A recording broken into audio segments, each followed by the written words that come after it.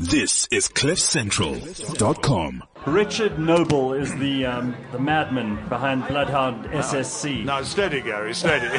No, you're a madman. I mean, 1,000 miles an hour? Yeah, absolutely. No madman. Now, you're doing this incredible feat, which will be first time humans have ever gone that fast on land. Absolutely, yep. And you're bringing the car here to South Africa. And I mean, I'd like to say that you chose us because you like coming here and it's fun. Well, and the it's a people great are country, isn't it? It's a great Thank country. you. That's very God's kind of own you. country, yeah. But you're actually here because we have a very interesting topographical feature in South Africa in this Hakskeen Pan, which very many people wouldn't have been to. Yep. But this is where you can race this incredible vehicle because it's flat as can be. Yeah, it's that, and it's because it's what's called an alkali plier. So the car goes so fast that we can't keep tires on the wheels. If you imagine the rotational speed is 10,500 RPM. So you can't put a tire on there. So we used to try and run the cars in the old days on the Bonneville salt flats. But the Bonneville salt flats are very, very hard. And so when you've got a tire a wheel without a tire, hammers like hell, so it doesn't work. We then found another place called the Black Rock Desert in Nevada. And that's where we took the record way back in 1983 and broke the sound barrier in 1997. Now, what's interesting about that is it's an alkali plier desert, and it's a bit like a mattress. It's got a hard surface, and it's got a little bit of give underneath. A bit of cushion. But what is it actually made of? Is it alkali? Is it like sodium hydroxide or something? It's difficult to know, really, but certainly the one in America is thousands and thousands of years of alluvial deposit, which is actually it's supposed to be thousands of feet deep. So what happened was that we took the land speed record there way back in 1997, and with the new car, it seemed obvious that that's the place we should go to. So Andy went out there and had a look and came back and said, it ain't gonna work. And we said, why not? Well, because the Americans have a thing called Burning Man. And basically there are some 70,000 Americans turn up there, strip off and run around Starkers, painting different colours for a week, and it wrecks the desert. Unfortunately, the desert's no good. So you can't have so much as an irregularity you on really there can't. because you really it'll can't, ruin everything. You could go out of control. 1,000 miles per hour could get horribly messy. Yeah. So we had to find an alternative. So we, working with Swansea University, we set up a program looking at all flat places in the world. We got the ultimate car, we got to have the ultimate desert. And we found about 30 candidate sites, and Andy travelled around going to them, and they were all absolutely hopeless. Till he came down here.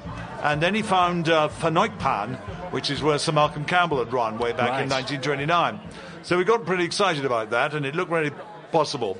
But then what happened was that the Northern Cape people sent in their highways people, and they dug up a section of it and found that there were stones underneath, and it just wasn't going to work.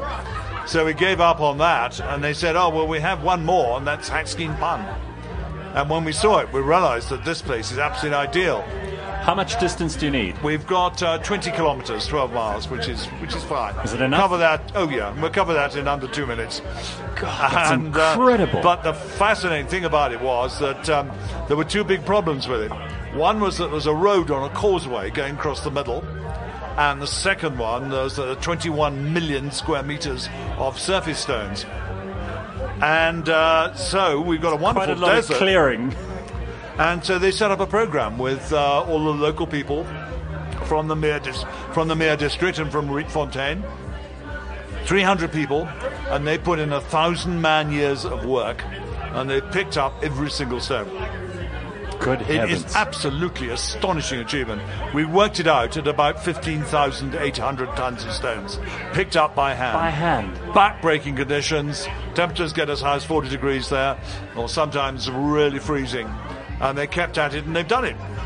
And they're terribly proud of it, and we're terribly proud of it. That's got to be an incredible modern feat of human engineering on a scale of handmade. I think it is. It's one of the largest earthwork projects of certainly of modern times. All right, so you have the car. Yep. You have the pan. Yep. When are we going to see the action?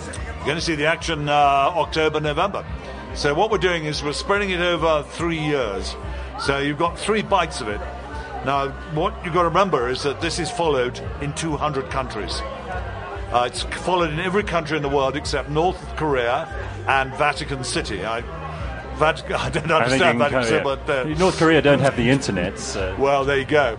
So this is really interesting. So huge following, and of course we're into a different world these days. People just jump on airplanes and go, don't they?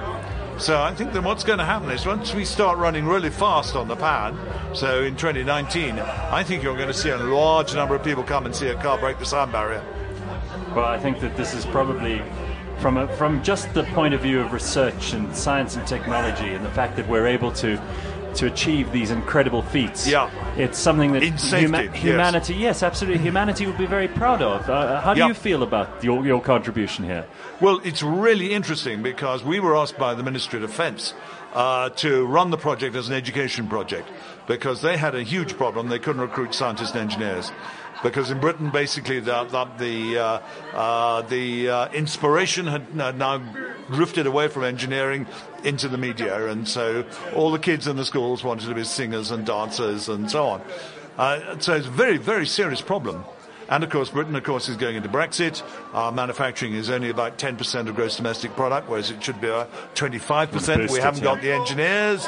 The whole thing is the beginnings of a social disaster. And Britain's got this terrific history in automotive engineering, so it's something that needs to be held high. And continued and developed. And, of course, for that, we've got to have the education. And this is all down to a minister called Paul Drayson. And he said, we've got this enormous problem in the Ministry of Defence. What I want you to do, he said, is to run your project through every single school in the country and get us a new generation of scientists and engineers. And he said, because I know this is going to work, because basically during the Cold War era, Britain had this fantastic aerospace industry. And we built planes like Concorde and Vulcan bombers and so on. And these inspired kids enormously, because you can imagine what's happening. The kids in the playground are sort of running around, and then a Concorde flies overhead, and they think, wow, that's that generation who grafted like hell to create this wonderful aeroplane. But of course we don't do that anymore, so consequently they need something else. Aren't you already seeing people taking an interest at a young age in this kind of thing? Yes. I mean, it's a one-of-a-kind big time. It's very interesting, Gary. It's really developing. So in 2016, we did 129,000 kids face-to-face. And in 2017, we were a little bit lower, 121,000. So we're moving 120,000 kids a year. Incredible. And, of course, they all love it. And suddenly you're starting to see, the models of Bloodhound. You'll find them in Hamleys. The thing's really beginning to move now. Well, congratulations on everything you've got right so far. I'm excited as all hell to see what happens from October. And please come and visit us again and give us an update. Yeah, of course. When you're next in Johannesburg. Well, come out on the desert and come and experience all this. Yeah. Thank you. Thank you very much. Thank you, Gary. Richard Noble, everybody. Thank you. Cheers. This is CliffCentral.com.